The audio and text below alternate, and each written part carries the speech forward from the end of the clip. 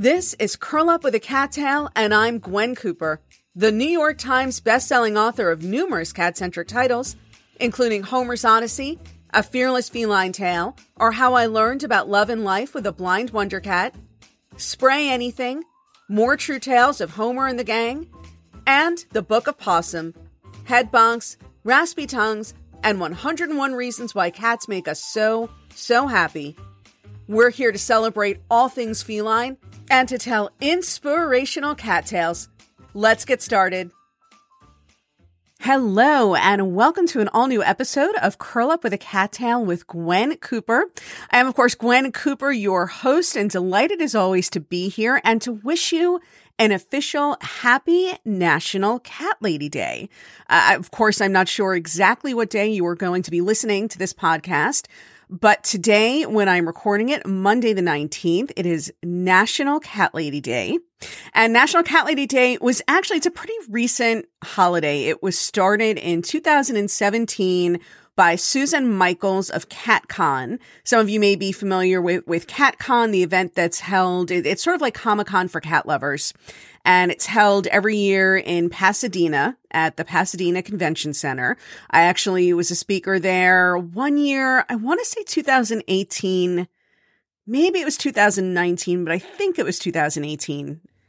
Really is amazing how the years just sort of all start to run into each other and kind of blend together the older you get. Like the teens, all the time from like 2011 until 2020 was pretty much just one big whoosh. But anyway, so it was started, National Cat Lady Day was started by Susan Michaels of CatCon in 2017 to dispute or get rid of the stereotype that cat ladies are sad and lonely spinsters. But, you know, I gotta tell you the truth. Part of the reason why I get so frustrated with the book publishing industry kind of hanging on to this stereotype that there is something sad or weird about cats and about women who love cats and women who want to tell stories about cats is because I really don't think that stereotype holds much water anymore in the rest of society. And it's true that I obviously live in a very cat positive little bubble. So I do understand that. So maybe I don't necessarily have the best perspective on things, but I also feel like you just don't hear that sad cat lady stereotype. I don't hear a lot of jokes at the expense of women who love cats, let's say, very often anymore. And I kind of feel like that is because within the last 10 years, and just with the popularity, even among non-cat people, of cat videos on Facebook or grumpy cat memes or things like CatCon or people like Jackson Galaxy who, whatever you want to say about him, and I am certainly a fan, but even if for some reason you're not a fan, he is nobody's idea of a cat lady, and there is certainly nothing effeminate or womanish about him. And, if anything, he looks like the kind of guy that when I was growing up, my parents would have crossed the street to avoid.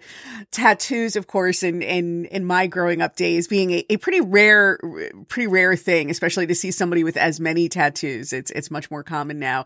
Again, this is getting off the subject, but the point being that I genuinely don't think that it is such an issue anymore. I'd be curious to hear what you guys think. Please do chime in the comments section or head over to gwencooper.com. You can go to the page for my podcast on my website and leave comments there, or you can hit the contact button and send me an email and let me know what you think. I really am curious to hear from you and see what your own experiences are. I just don't feel like I hear jokes at the expense of women who love cats that much anymore. Which again is why I find it so frustrating that it's a stereotype that persists in book publishing, that there's something weird or sad about cats and the women who love them. Because it just feels like this is an area, one of many areas in which book publishing is kind of one step behind the rest of the culture. And along those lines, on the note of women who love cats and other animals, I am so thrilled to bring you the first part in a little while, the first part of a two-part interview with Sy Montgomery, naturalist, best-selling author, National Book Award finalist, and just a fascinating woman to speak to. I know that many of you are fans of her books, including The Good, Good Pig, The Soul of an Octopus, How to Be a Good Creature. And so she and I ended up talking for a long time. We've been sort of pen pals for years. We have had an email correspondence with each other that began even before Homer's Odyssey was published, and so has continued over the last decade. But this was the first time we actually have spoken real time. And the conversation, she just had so many fascinating stories to tell. The conversation went well over an hour. And I was trying to edit it down, and I decided that, and I really couldn't decide which of her stories was worth cutting because they're all just wonderful. So I decided instead to break the interview up into 2 parts. So we're going to have the first part this week and the second part next week. And this will be my first 2-part interview. And I'm very excited to bring it to you. So please do stick around. I will have that for you in just a few moments. And of course, I also want to, speaking of good things that are coming, I'm just really crackling with the segues today. Speaking of good things that are coming, some exciting stuff coming up to my Patreon supporters this week. For those of you at the $10 level or higher, later on this week, I'm going to be releasing some excerpts and some sneak previews of my new book in progress. And so that should be a lot of fun. I hope you guys enjoy it. Also, for people at the $25 level and higher, we are going to have this month's video chat, and that will be happening later on this week. And that's about 8 or 9 of you to whom that applies. So I will be looking forward to talking to a very small group of you very intimately very soon this week. And then to everybody who supports me on Patreon, there is a new Lawrence Loves Gwen bonus podcast available there, and also a new column. I have a column that I write just for my Patreon supporters. I call it Gwen's Catnips. I'm not sure, to tell you the truth, that I love that title for the column, but it's a fun column. And if you are a fan of my writing, I like to think that it's a nice little bi-weekly dose of my writing about cats, of new writing from me about cats. And that is available to everybody who supports me on Patreon. And if you don't know what I'm talking about, I encourage you to head over to my Patreon page, and that's Patreon, patreon.com/Gwen Cooper.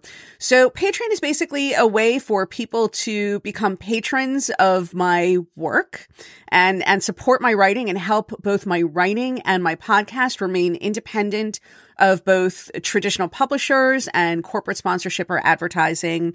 And it's also a really fun community that we are building up. We have just over 100 supporters on Patreon right now, subscribers, supporters, etc. And so it's a small enough community that I'm really enjoying getting to know everybody personally, but also enough of us that it feels like a real community and a really solid group of people. And there's lots of fun stuff that is exclusive for people who are part of my Patreon community, and more things coming, including a very major sale on official Homer merchandise that is going to be just for Patreon supporters. And again, the change of seasons is coming up. It's time for new t-shirts and tank tops and all that kind of fun stuff. And I will have more details about that coming up soon. So again, that's patreon.com/Gwen Cooper. And I'd also like to give a big shout out to Keith Schroeder, Nancy Ross, and Cynthia Early, my newest Patreon supporters within the last few days. Thanks so much for coming aboard. I really appreciate it. And I don't want to go on too much longer before we get to the Sy Montgomery interview again, because she and I did talk for a while and it is broken up into 2 parts. And I want to leave plenty of time for that without having this podcast run too long.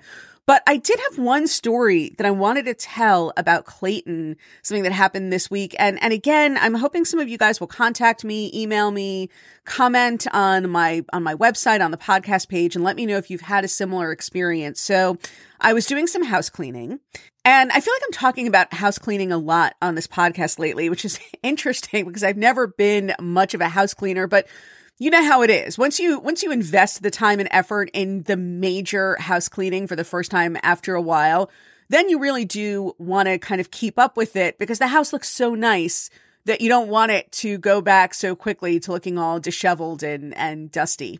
So I've been doing a little bit more cleaning these days, and I invested in some Lemon Pledge to clean our woodwork with.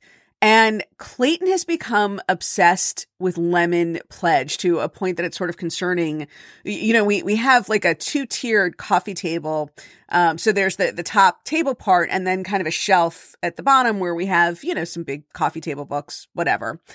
And so I cleaned them. They're made of wood, and I cleaned them with the Lemon Pledge, and Clayton could not stop rolling around on the wood and licking it and then licking his fur where the pledge had gotten on him. I finally had to lock him up. I was really concerned that he was going to eat too much cleanser, which just feels like a very weird thing to have to worry about with a cat. Fanny was not affected at all. Fanny, if anything, was somewhat repelled by the odor, which is what you would expect because it's a citrusy kind of smell, even though it's a fake citrusy smell. But still, cats don't really like, or supposedly don't really like citrusy smells. But for Clayton, it seemed to have the same effect as catnip. Truly, he was just rolling and flipping around and couldn't stop rubbing himself all over it or it all over him.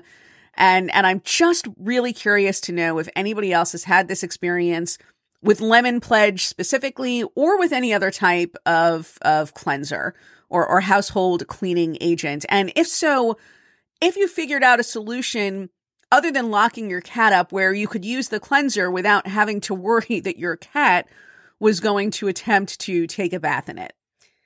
And while you're thinking about that and searching your memory banks for any recollection you may have of a cleanser crazy cat in your past, I'm going to encourage you to sit back, get comfortable, and hang out for a few moments when I will be back with the first part of my 2-part interview with famed naturalist Sy Montgomery. So stick around for more Curl Up with a Cat Tail.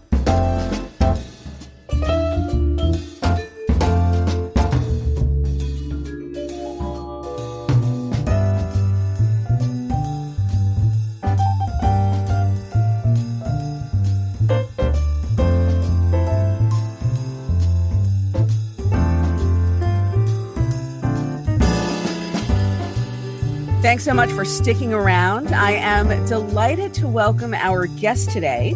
She is a National Book Award finalist and the New York Times bestselling author of numerous books about an impressively diverse array of animals, including The Soul of an Octopus, The Good Good Pig, How to Be a Good Creature, Birdology, Journey of the Pink Dolphins, Spell of the Tiger, The Curious Naturalist, and the soon-to-be-published The Hummingbird's Gift, which is coming on May 4th of this year.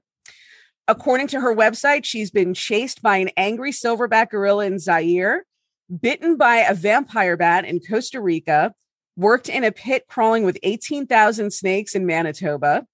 I have to pause to shudder after that one. Hunted by a tiger in India, swum with piranhas, electric eels, and dolphins in the Amazon, hiked into the trackless cloud forest of Papua New Guinea to radio-collared tree kangaroos, and learned to scuba dive in order to commune with octopuses. She's been described as Emily Dickinson meets Indiana Jones, but I feel incredibly fortunate to be able to call her a friend. Please join me in welcoming all-around outstanding creature, Sy Montgomery. Hello, Sy. Thank you so much for joining us. Oh, Gwen, I'm just delighted. Thanks so much for having me. You know, so you and I have actually kind of been circling each other for years. And the first thing I wanted to say, and this is true, the first book of yours that I ever read was The Good Good Pig. And the reason I read it was because when I was first meeting with editors about Homer's Odyssey, about the proposal for Homer's Odyssey. So this was back many, many moons ago when it was still just a proposal. And I met with Caitlin Alexander at Random House. And in our meeting, she wanted me to go out and flesh out my outline a little more. She said, you know, we're looking for something with a lot of heart and a great story, something like The Good Good Pig by Sy Montgomery. That my was, gosh. and I was like, well, I guess now I must go read The Good Pig by Cy Montgomery. And so that was, and then you started blurbing my books and I started blurbing your books and it was very impressive for me. Thrilled that Chris helped inspire you when you were creating Homer's Odyssey. That book is just such a treasure. I, as all your listeners will totally agree, really you did him justice. You gave him immortality, and he is out there still walking in the world, still inspiring people and making friends. And so is Christopher. And that is such a blessing. Well, thank you. That is certainly very high praise coming from you. And, I guess, so here's my question for you as a fellow author. You've written so many books, and books for adults as well as for children. And, I know this can be almost like one of those Sophie's Choice types of questions, but do you have a favorite among your own books? Oh boy. I have a few favorites in terms of books that I loved writing. Some of the books that were miserable writing, I'm very pleased with right now. And Good Pig, people don't like hearing this, but writing it was a terrible experience. Really? I was horribly depressed the entire time I was writing it. I even was planning my suicide. I was extremely depressed. Writing that book felt at the time as if I was writing a great long list of everything I had lost forever. But having finished the book, instead, what I had done through the pain of writing that, which did not feel cathartic at all, it just felt like hell. But after it came out, what I realized was Chris's spirit was still here, and that yesterday remains perfect, and that none of those blessings that he had given to me would ever go away. But it took a long time to realize it. But there's other books that I had so much fun writing and researching. Journey of the Pink Dolphins, with the 4 research expeditions to the Amazon, the last of which I got to swim with pink dolphins every single day. I would just go out to this deserted beach, walk into the water, and just tread water. And out of nowhere, somehow, 7 pink dolphins who I recognized would come and swim with me. Did they start to recognize you, do you think? Did they? Oh, yeah, they definitely recognized. They had an easier time recognizing me than I them.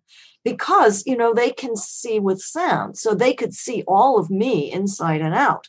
And all I could see of them, I didn't even have goggles in. I had nothing. I just had my eyes. So, I didn't have a wetsuit. I didn't have goggles. I had nothing. No mask.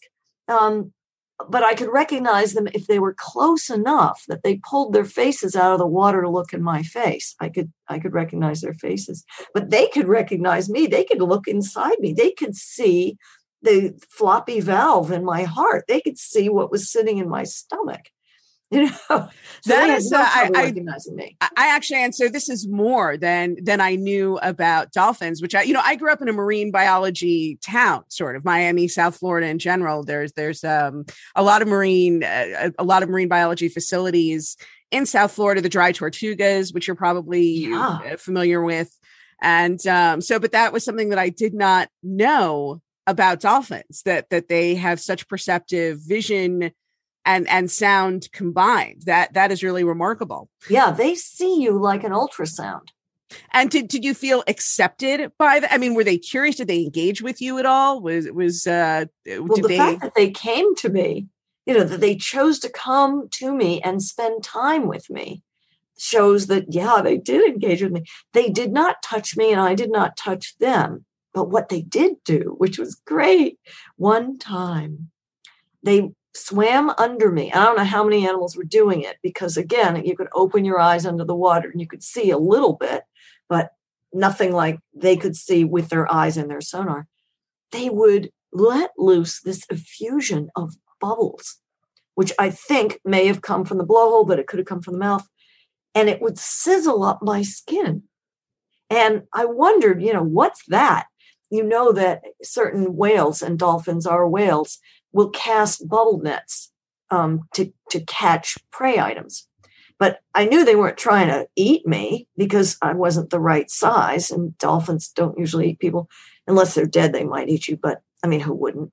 Anyway, so when I went back home and started looking this up, I found that in captivity, there was a report of dolphins, pink dolphins, doing this to each other. And it was thought to be sort of like giving your friend a massage. And this is behavior then possibly specific to pink dolphins? Yes. Interesting. And what makes pink dolphins pink, by the way? The same thing that gives us our rosy glow when we play basketball or run or huff and puff.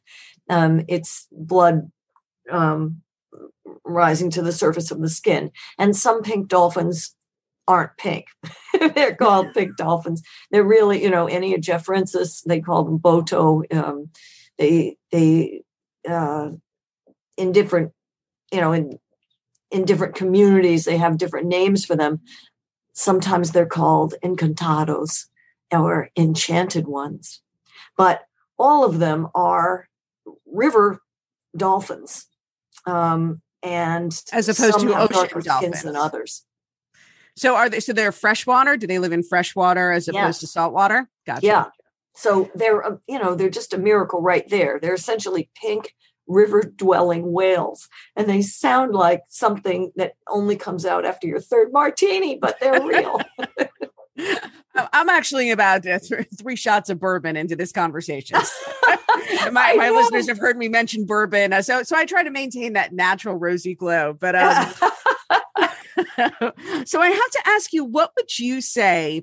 What was the most? I mean, meaningful is maybe the wrong word. But fill in the adjective you want. Meaningful, mystical, spine-tingling, the most meaningful encounter, spontaneous encounter that you have had with an animal in that animal's natural habitat in the wild, as opposed to in captivity. Well, what I was just telling you, when the dolphins gave me that massage with bubbles, that was pretty amazing. Yeah, it wasn't a swim with dolphins program or anything like that. Right. It was someplace nobody ever went. And I just hired some guy to take me there day after day after day. And that's where the dolphins found me.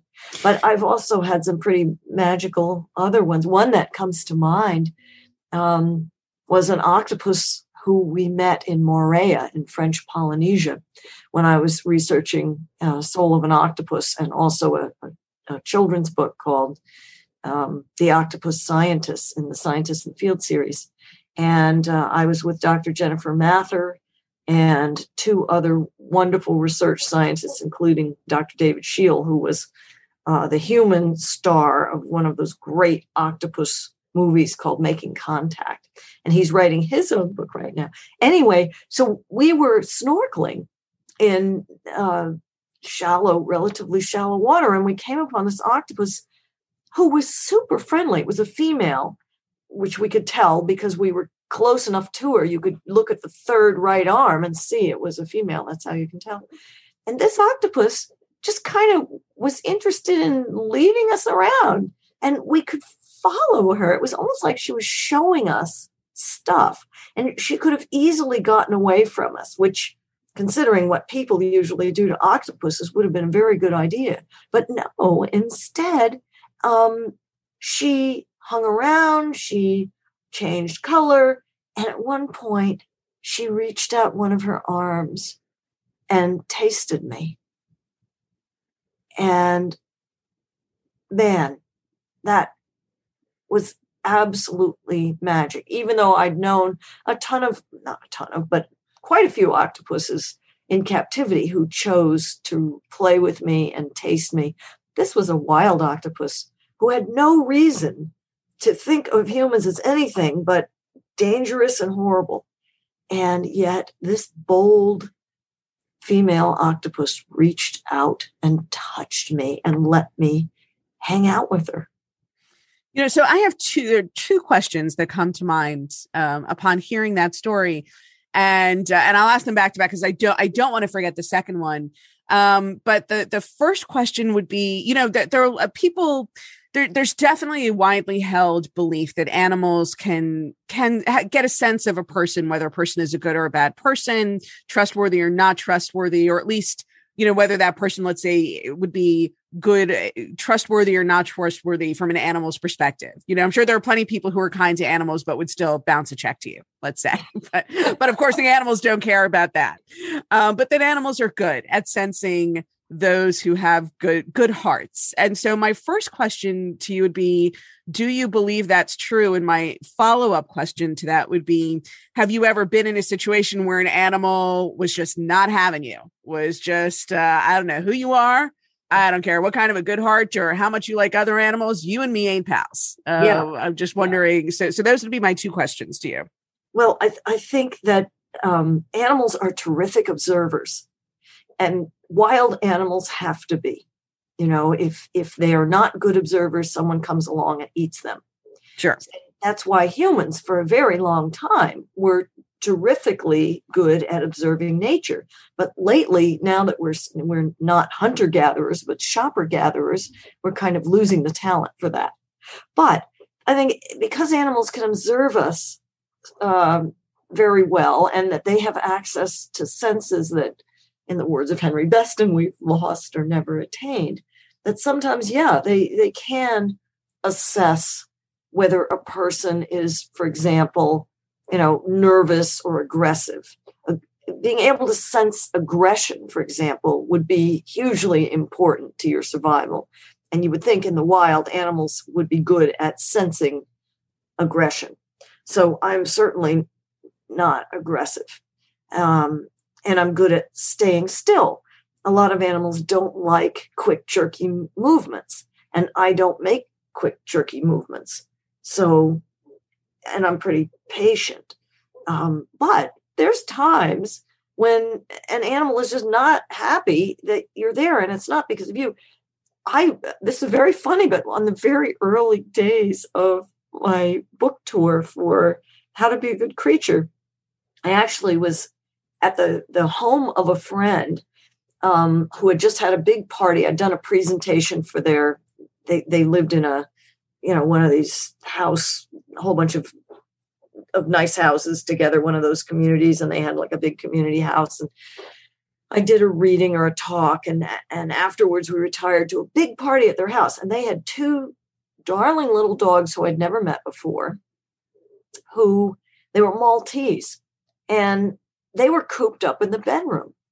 And my hostess was so eager for me to meet the little dogs.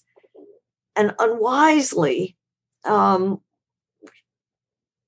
followed her into the bedroom at her invitation to meet the little dogs. Well, the little dogs were very upset because they were stuck in the bedroom while all kinds of strange people had just invaded the house. So, of course, the minute I came in, they went for my ankles and drew blood. It was so embarrassing for this poor lady who was so nice. And I didn't care. Everybody gets bitten by dogs sometime. Yes. When the dog bites, when the bee stings. It's not if the dog bites, you're going to be bitten by a dog. And that's very true. And these little guys, when they bite, they don't just bite, they bite and they twist. Yes. So, there was more blood than there probably should have been. And the carpeting was light. And anyway, so yeah. And was your guest like naturalist, schmaturalist? Cy Montgomery doesn't know anything about befriending animals. Well, I should have said, let's wait till everyone leaves the house. So it's a calmer environment for the dogs. So it's funny. Not funny. I was actually a couple of years ago, my next door neighbor's pit bull took a chomp out of me, simply because we had walked out of the house at the same time. The dog's person, she was taking him out for a walk. And I guess, and the dog was very protective and obviously felt that I was too close. And I could always tell from observing the dog that he was one of those very defensive and protective dogs. You can tell by the facial expression, the set of the shoulder. He took his job as protector very seriously. And it's a shame that nobody ever trained him that his job was to be a dog and not a guard dog. But I remember, in telling my mother, because I've always been very good with animals and as was my father, this was something I got from him. And I've really, and my family, we were dog rescuers, and we worked with dogs who were aggressive or had abusive backgrounds. And my father and I, especially, were always good at kind of paying attention to dogs and what made them, or animals in general, made them nervous, what made them feel comfortable. But my mother's reaction, when I was, well, there's obviously something wrong with that dog if he doesn't like you. And I just that was like a classic mom reaction. Like, what dog wouldn't like you? And but to your point, there it is inevitable. At some point, there is, and no matter how good you think you are with animals, there are going to be animals who are just like, no, not you. Yeah, and I mean, and it doesn't mean anything. It's not like insulting to you. Frequently, just like in your case, the dog was not reacting to Gwen. The dog was reacting to the situation. Right.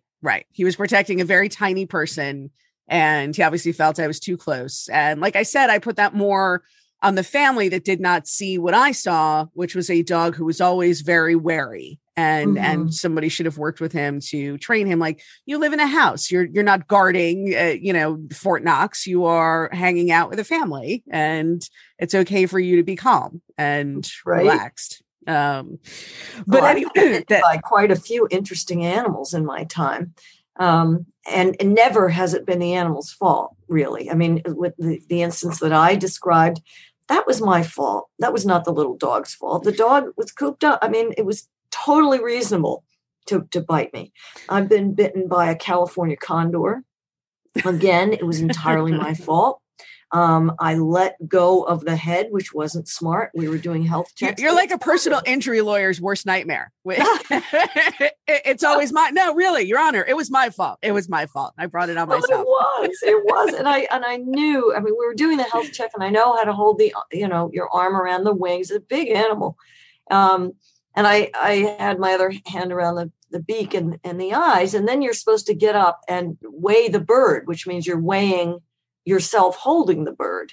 Right. But when I stood up, I felt the bird slipping, and not wanting to be stuck holding an endangered wild California condor by the neck, I let go of the head and got bitten. But it's thrilling to have the honor of being bitten by an enormous I suppose that's true. How many people even get to see a California condor, much less be bitten by one?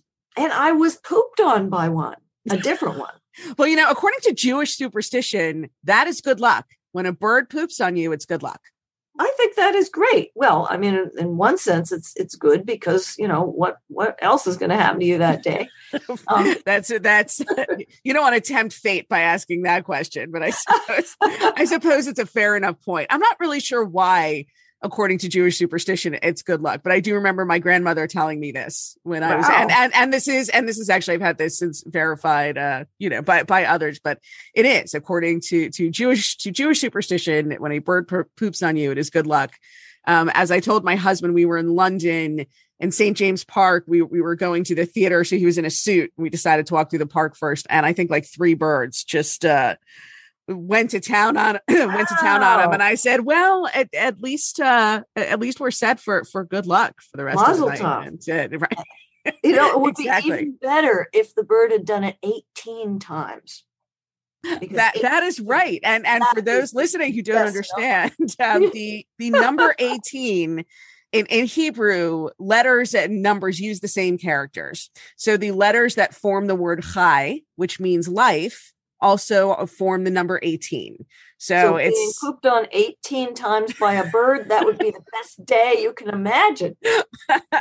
Yes, it would be, because that would be the day you would go out and buy a whole new wardrobe spontaneously. Because you'd have to. That would be the day of the big shopping spree. Great. Also the day that somebody needs to take a bird to a vet, because that would just be a lot of times. Right. for a bird to poop on the same person.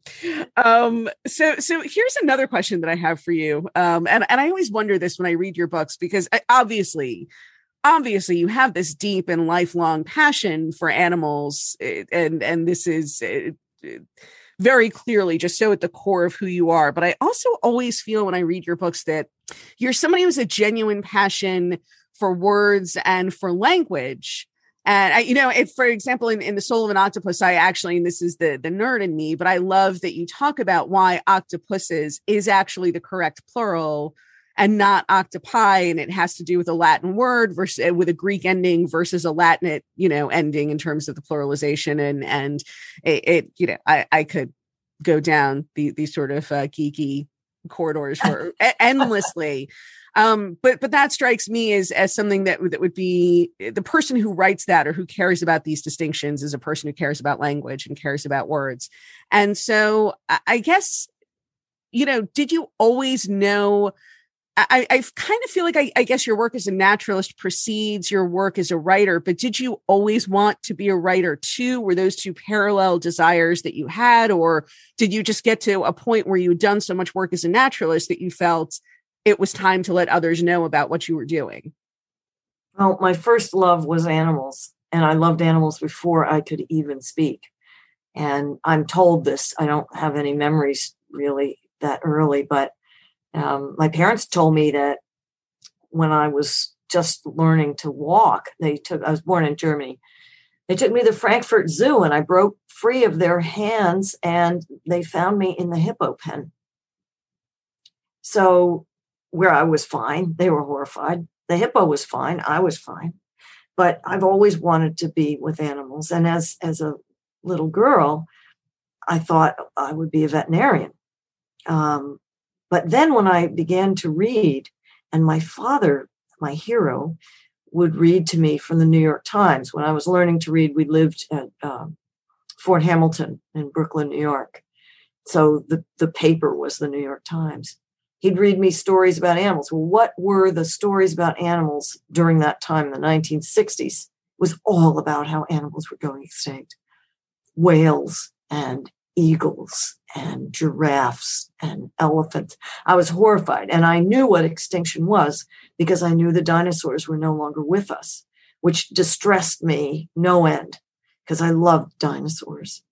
And it was very early on that I decided that I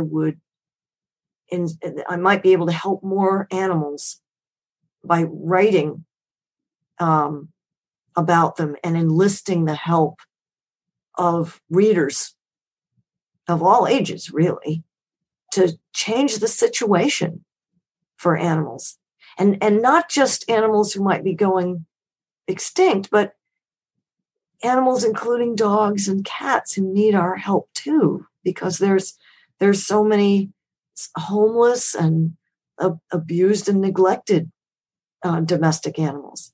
And I felt that the thing that I needed to do was to use not just my limited intellect, but also my unlimited emotion and intuition to show that these animals are capable of incredible feats of the senses, of athleticism, but they also think and feel and know, and that they love their lives as much as we love ours, and that our lives are so deeply enriched by knowing these other souls and that their souls matter. And that is what every book I've ever written has had at its heart.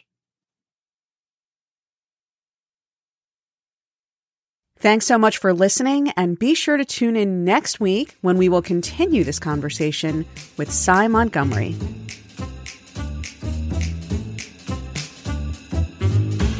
And that concludes this episode of Curl Up with a Cattail with Gwen Cooper.